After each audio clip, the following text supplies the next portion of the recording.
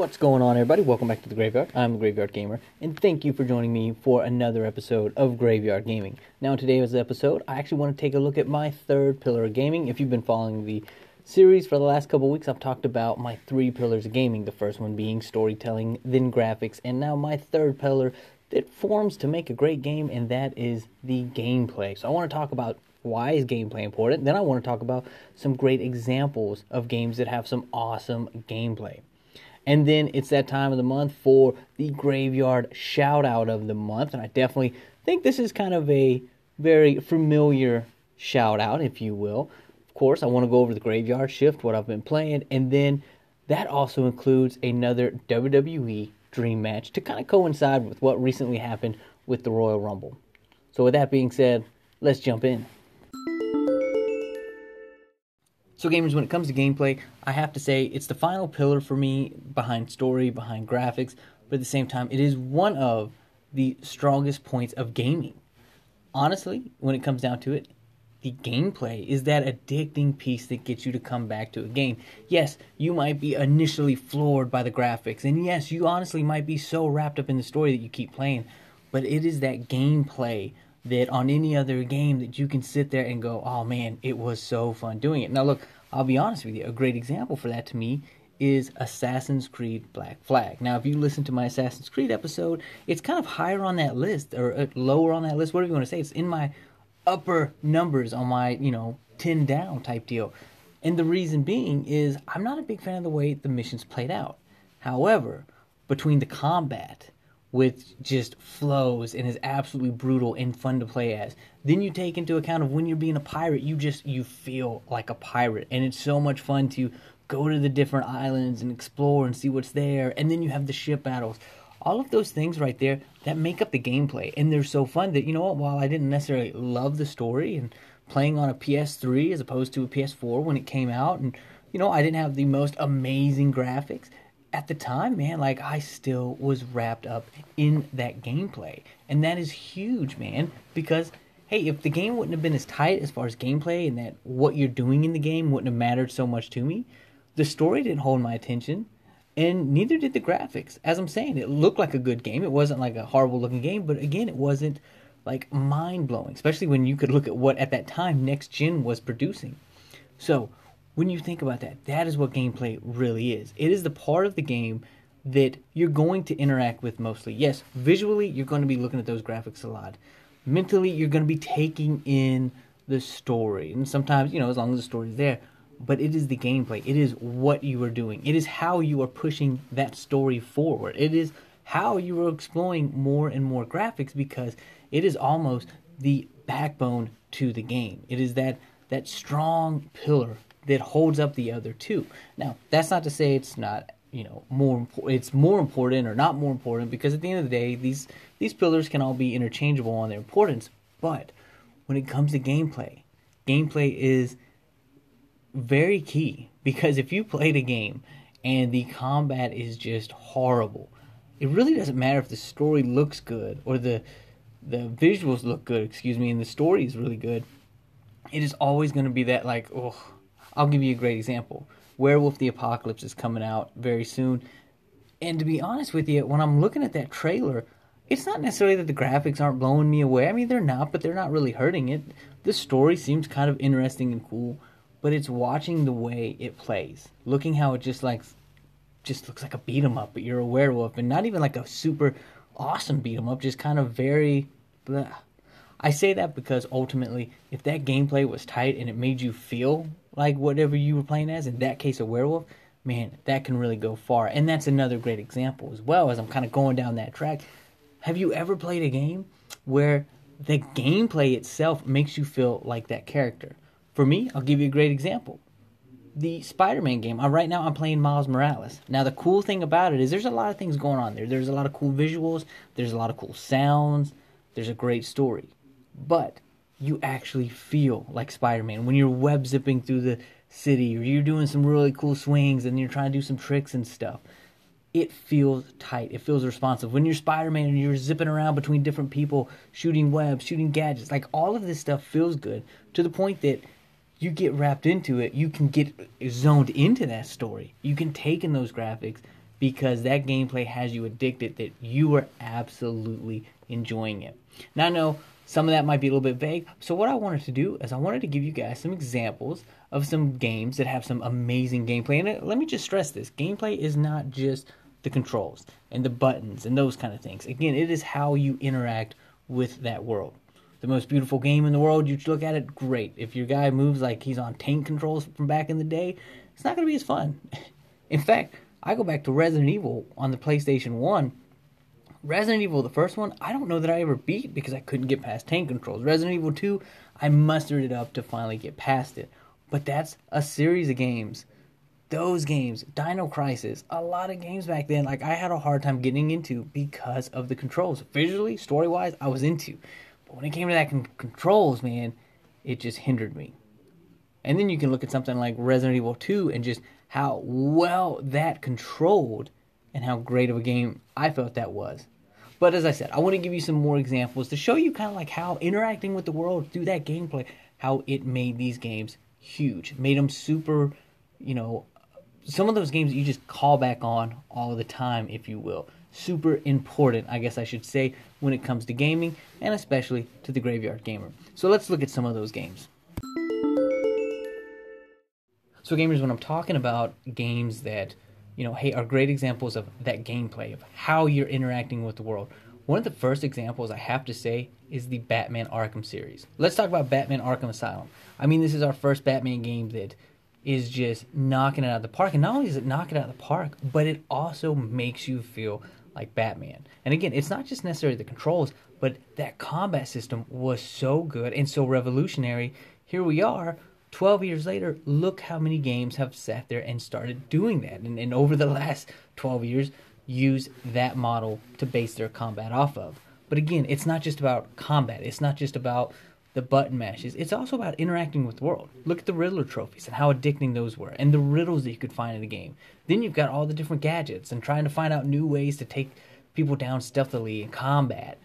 And then let's look at it as a whole, because this is a game that can really pass the test of the three pillars of gaming for me, because you've got this great gameplay. You feel like Batman. It's an awesome experience walking around Arkham Asylum and kind of putting things together. You've got a great story. And then on top of that, you have a really good-looking game back in 2009. Boom. And hey, there's enough Game of the Year awards for that game to back up that theory on the three pillars. But we're here to talk more specifically about gameplay. And Batman did. It did it great. It made you part of that world.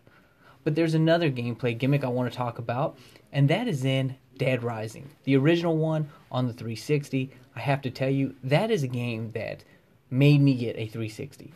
To be honest with you, going into that generation, I really wasn't sure. I thought I was going to get a PS3 and a 360, no big deal. But I remember seeing Dead Rising in the summer of 2005 in a preview magazine, and I said, I got to get it. That following April, I go ahead, I get me it was actually in March, I got me an Xbox 360, was so excited because I believe it was in April or May Dead Rising was coming out, and then of course it got delayed, but when I finally got it, I loved it. But here's the catch about Dead Rising, when I started playing it, I actually was a little taken back by that timer. See, there's only that one save file, and you have a certain timer. Not doing things in a particular order could cause you to either A, miss out on the rest of the story, and you just have to wait till the helicopter comes, or miss out on some side content. There's all kind of things that kind of changed the way you played the game and how you approached it. I played through that game multiple times because maybe I wanted to do these side missions and it meant stopping and not moving forward with the main story. Maybe I wanted to complete the main story and a few things to get this ending. All of that to me was awesome. It gave you just that little bit of pressure that you needed to be doing what you needed to do.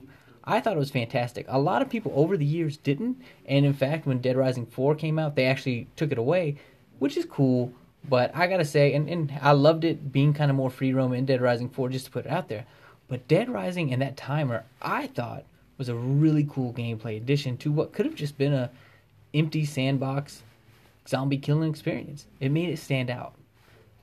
Now, Shadow of Mordor. Let me tell you this. That was the game that as I'm kind of waiting, I waited about a year to get my PS4. As I'm waiting, I'm going, dude, I am not playing that on PS3. I am waiting to PS4. And the reason was simply put the Nemesis system. That style of taking somebody over and kind of building an army within an army.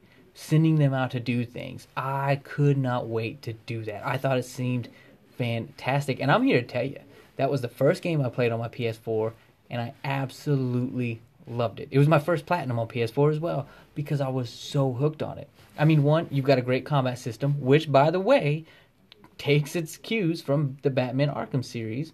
You've got a great loot system. And again, this is another gameplay mechanic, because this is what is pushing you forward. You're wanting the better loot to help you out, to go further in that game, to be stronger, what have you. You've got awesome collectibles, but it's that nemesis system where you're fighting these guys and you get them weak and you say, you're now part of my army, and they work for you. Guys, I gotta tell you, that was hugely, hugely addicting. And that is the big thing, because, hey, there's another game that, graphically, the game looked good, but it wasn't absolutely amazing. It wasn't a graphical stunner, even on the PS4. Story-wise, it was really cool, but it wasn't exactly the best story I've ever seen. But that gameplay really made it hold up those other two pillars. Now, again, those other two pillars were not weak by any means, but that gameplay of the loop of just fighting and loot and being, better and finding stuff. But then you throw that Nemesis system, and it just took it to a whole nother level. If Nemesis system wasn't in the Shadow of Mordor game, I gotta tell you, I probably wouldn't have thought it was amazing. I probably would have thought it was an okay game. But that Nemesis system, guys, absolutely fantastic. And to this day, I'm kind of confused we haven't seen it used more often in gaming. But let's go with another game that I think really sets the mood, and that is Red Dead Redemption 2. Now you're like, what are you talking about with Red Dead 2? Quite frankly, we've had plenty of sandbox games, but this game made you slow down. Rockstar wanted you not to just fly through this game like it's a Grand Theft Auto game. They wanted you to slow down. And almost, in my opinion, I've always kind of considered it probably the closest Rockstar will ever go to making a role-playing game, because you were Arthur Morgan. When you wanted to loot somebody, you couldn't just walk up, hit Y, and keep moving on. No. You had to hold the button down, and Arthur would dig through the pockets to pull stuff out. You wanted to pick up something in the environment, you picked it up and you actually moved it in your hand. These are small things, but these are things that made you feel like that character. And I thought that was really cool. Like, I think that helped me really get into Arthur Morgan as a character and really want to do stuff, because I was so into it. You went into your camp, man, you could talk to everybody. You went out just exploring in the world, the gameplay was full of fun stuff to explore, so that allowed you, again, to really get into it. And then the gunfights were amazing, because, hey, we can't just talk about when gameplay is just the actual fighting and the shooting and all that kind of stuff of games. And this had a very tight system for that. So again, sometimes it's just as simply as, hey man, when you're playing the game, it's just awesome to control. Or in the case with Arthur Morgan, they slowed you down to make you do those little things to kind of really, in my opinion, connect you even more so with the game that you're playing. So what about something else? What about something a little different? Well, how about this? How about South Park? And I'm going to go with The Fractured But Whole. And why do I say that? Because I didn't play turn-based RPGs for years, but I've talked about it before. This is a game that took somebody that doesn't like playing that style, but had that grid-based combat done in a way that actually brought me into playing it and absolutely loving it, to the point that I went and I played The Stick of Truth. That is also very important, because sometimes it is just the very basics, how do you play, how do you fight type deal. This is a game that nailed it, because if it's able to take somebody who has spent the better part of 20-something years not playing, maybe even 30 years not playing games that control this way, and getting them to absolutely love it and recommend it over and over again, that tells you that that team did an absolutely amazing job with the core gameplay. And then you talk about core gameplay. What about the gameplay that's just on a loop? The gameplay that you just keep playing. I talked about the word addicting. That is just addicting. Guys, that is how I consider Death Stranding. And I'm not talking about the fights that you get into. I'm not talking about the stealth that you have to use at times. I'm talking straight up going, hey, I can go to this place and I can deliver this package, pick up a package and take it to this guy, then pick up a package from him and go back to the original guy and figure out how to make all those things happen, how to build up your cred with everybody. And on top of that, figure out, hey, the best route. How should I manipulate the map to get to where I want to go? How should I sit there and use this tool the best way? I'm telling you guys, if you haven't played Death Stranding, that gameplay loop they have is just absolutely addicting, because it makes you really stop and think. I had barely any fights in that game, and I'll tell you, I've said it a few times. That game having little fighting and really being about just the joy of delivering and exploring and figuring out your way to walk around this system kind of helped me out because I was almost burned out of action games at that time. So definitely something like that is important. And the last one I'm going to go to, actually, I'm going to give you two more. One is Metal Gear Solid on the original PlayStation. Ultimately, you could put a lot of Metal Gears on here, but I have to go with the original one, and that is because think about that game when it came out. That game really had this awesome story, but it was the gameplay itself that really got people into it. Remember, you could walk up behind somebody and grab them with the square, and if you kept pressing it over and over again, you would actually break their neck.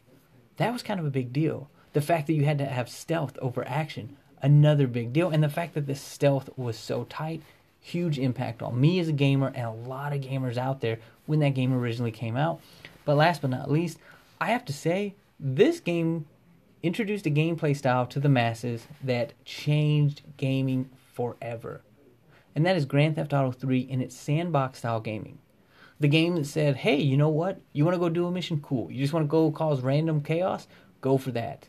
Guys, this wasn't maybe the first example of a sandbox game, but it was the first one that really got people to pay attention to it. It was the first one that was this massive critical and fan success that people said, man, you got to play this game. I remember playing the game the first time and just doing a bunch of little jobs back and forth, playing it very linear, until somebody said, dude, that's not how you play it. Go have fun in the game. Go enjoy the game world. That is part of the gameplay. Again, it is how you are experiencing that world. The combat was great, but it's just running around, driving around, causing your own chaos, having your own fun, making your own story. That is the big part of gameplay right there. It is just about how that game connects you with the world, whether it be the controls, the different systems it has, or just simply put, the world that it gives you and the way you get to affect it. That is the importance of gameplay. Well, gamers, what have I been doing on the Graveyard Shift? Well, you can tell the reviews out there. You can tell me, Lost at Sea Gaming, another podcast here on Anchor. We actually put out a Hitman franchise episode under Graveyard Discussions. You can check that out as well. But you know that I completed Hitman 3. Well, this week going into it, I wanted to do something a little different. I wanted to pick a level and kill everybody in it. Now, I think ultimately my goal is at some point in the future, go through the level where you're at the manor. I really think that'll be a lot of fun. However, I'm not there yet. I got to work my way to that. So I wanted to do something and go after everybody on that train level, which is the last level of Hitman 3. I gotta say, I did get into a couple hairy spots, but I was able to get past it, and I completed it. I killed everybody in a true Hitman psychopathic kind of way. It was just a cool thing to do. I'm not gonna lie. Have no idea why I was so impelled to do that. I'll probably never do something like, going after everybody in Dubai or going back to Hitman 2 for the Miami level or anything like that. But like I said, the manor seems like it would be just challenging enough, just time-consuming enough that it would be a fun reward if I can accomplish it. So, hey, keep watching the Graveyard Shift to see if I actually do that at some point in time. But at the same time, I did switch over, and a couple hours this week, I did play some Assassin's Creed Valhalla. I had a lot of fun just kind of exploring East Anglia. I'm still just waiting. I'm apprehensive to start the next story missions up, because what I want to do is I want to just clear out all the loot that I can, all the mysteries and the artifacts, and just kind of work my way through there. What it is since I'm not really playing the game a lot right now, I wanted it to stay somewhat fresh. I wanted to make sure that I didn't get tired of it, and I was still excited to play it. I got to tell you something. After the little bit of time I played, I'm definitely ready to get back to Assassin's Creed Valhalla. I can't wait to start the next story arc. I can't wait to keep exploring that world. I mean, I'm loving the game. I know originally I was kind of put off by the combat, but I think once you kind of get the handle of two-handed weapons, and especially once you get the skill to hold, two heavy weapons and kind of learn some of those more finer combat techniques, I love the combat in this game. So can't wait to get to it. However, what's holding it from being my main game, what's kind of keeping it as like a side piece right now, is because I am a good bit into Spider-Man Miles Morales. At this point in time, I think I have 3 main missions left. I think I have 3 side missions left as well. But other than that, I've done all the side stuff in the game. I've done all the collectibles and all whatnot. I think there's one more collectible that'll become available post main missions or post, story. And at that point, I'll collect them. I wanted to run through it and get that platinum. However, I did look at the trophy list and I seen that, one of them is for actually completing the game in New Game Plus. Look, I have no problem doing that. I want to. It just probably won't happen right now. I'll probably beat the game, get that last collectible. So then at that point, all I'll have is a few combat, miscellaneous trophies and the one for completing it on New Game Plus. And obviously, like the skills and the suits, because some of them are tied behind New Game Plus. But I'll probably shift that game to a summertime game and come back to it. And at that point, I will incorporate Assassin's Creed Valhalla more as my main game.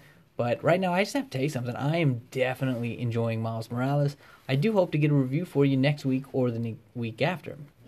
Now, that being said, I did do one more side piece game this week, and it was time for another WWE Dream Match. So guys, in this WWE Dream Match, after what happened at the Royal Rumble, where my man Edge came back after a year on the shelf, after being out of wrestling for so long, came back, not only won the Royal Rumble, but he won it at the number one position. I had to play him in a match. And I thought to myself, all right, who am I going to go against? He's got three choices right now. He could go against Drew McIntyre, a great WWE champion in his own right. Finn Balor, the NXT champion. That would be a cool match. But ultimately, man, Universal Champion Roman Reigns has been on a roll. He has been one bad cat lately. And I thought the ultimate opportunist Edge, the rated R superstar, versus the head of the table, Roman Reigns, for the WWE Universal Championship sounded like an amazing match. And in real life, I think that's the way it'll go. And I think it'll be a really great match as well. I mean, both of them even have the spear as a finisher. I mean, it's just bound to happen, right? So let's talk about the match. So the match starts off, and I'm playing as Edge in the beginning. And I got to say, I'm doing pretty strong. I'm knocking him down with clotheslines and big moves, drop kicks, suplexes, all kind of great stuff. The problem is I went for a move, and I completely missed it. Roman Reigns was able to counter. I went slamming right into the turnbuckle. At that point, since Edge is down, I decided it's time to switch over, play as Roman Reigns. And as Roman Reigns, I was as brutal as Roman Reigns has been in real life. I managed to throw him out of the ring, and I picked up Edge. I powerbombed him on the ring apron, and then I did a really cool move where I held on to him, and I swung him into the same ring apron, crashing him hard into his side. I beat him down, power bombs, sunset flips, just all kind of cool stuff. Had him slammed into the announce table, brought him back into the ring. But this is when things happen. As I brought him back into the ring, I had my spear set up, and I ran for it. And as soon as I got close, Edge countered me. I went crashing into the turnbuckle. Per the way I play the game, at that point, I switched back over to Edge. Now as Edge, I've got a finisher build up because he had countered me. So boom, I hit Roman Reigns with the finisher right out the gate, got that spear, picked him up. Now I've got a comeback move. So that's what I do, man. I go for the comeback. I slam him down with a couple of clotheslines. Boom, boom, boom. Got a finisher. I hit him with the DDT that Edge does as a signature. Then I go into the corner and I wait for him. I'm waiting. Edge is doing his thing. He's putting his hands up. Come on. And boom, I run right into him and I connect with the spear.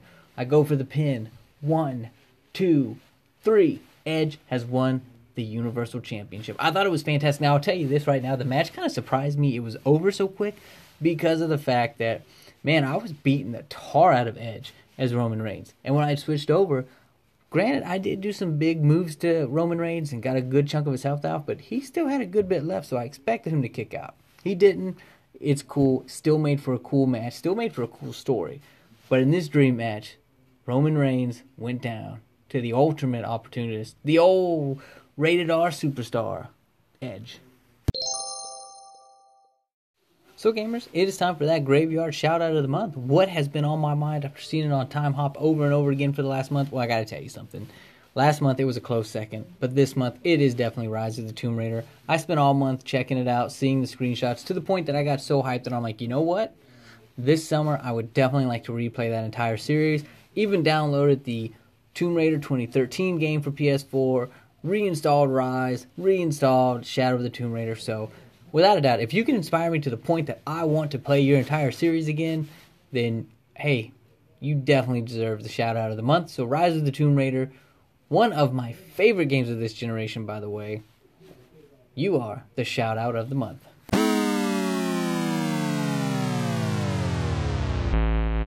Well, gamers, I hope you enjoyed today's episode as we finally finished those 3 pillars of gaming. Now, next week, I'm actually going to talk about the foundation that those 3 pillars sit on. So look out for that. I hope you enjoyed talking about some of my favorite games that I think do a great example of highlighting how gameplay can be important for gaming. I'd always love to know your thoughts on those. What do you think about what I'm playing on the Graveyard Shift, my dream match, and my shout out of the month? Any of that stuff, anything we talked about, let me know. TheGraveyardGamer@gmail.com. You can reach me by email. Also, at the same time, you can hit me up on Instagram at TheGraveyardGamer or on Twitter at TheGraveyardG, where I'm always trying to post new pictures every day of what I have been playing. So with that being said, guys, until next time, I'll be creeping around the graveyard.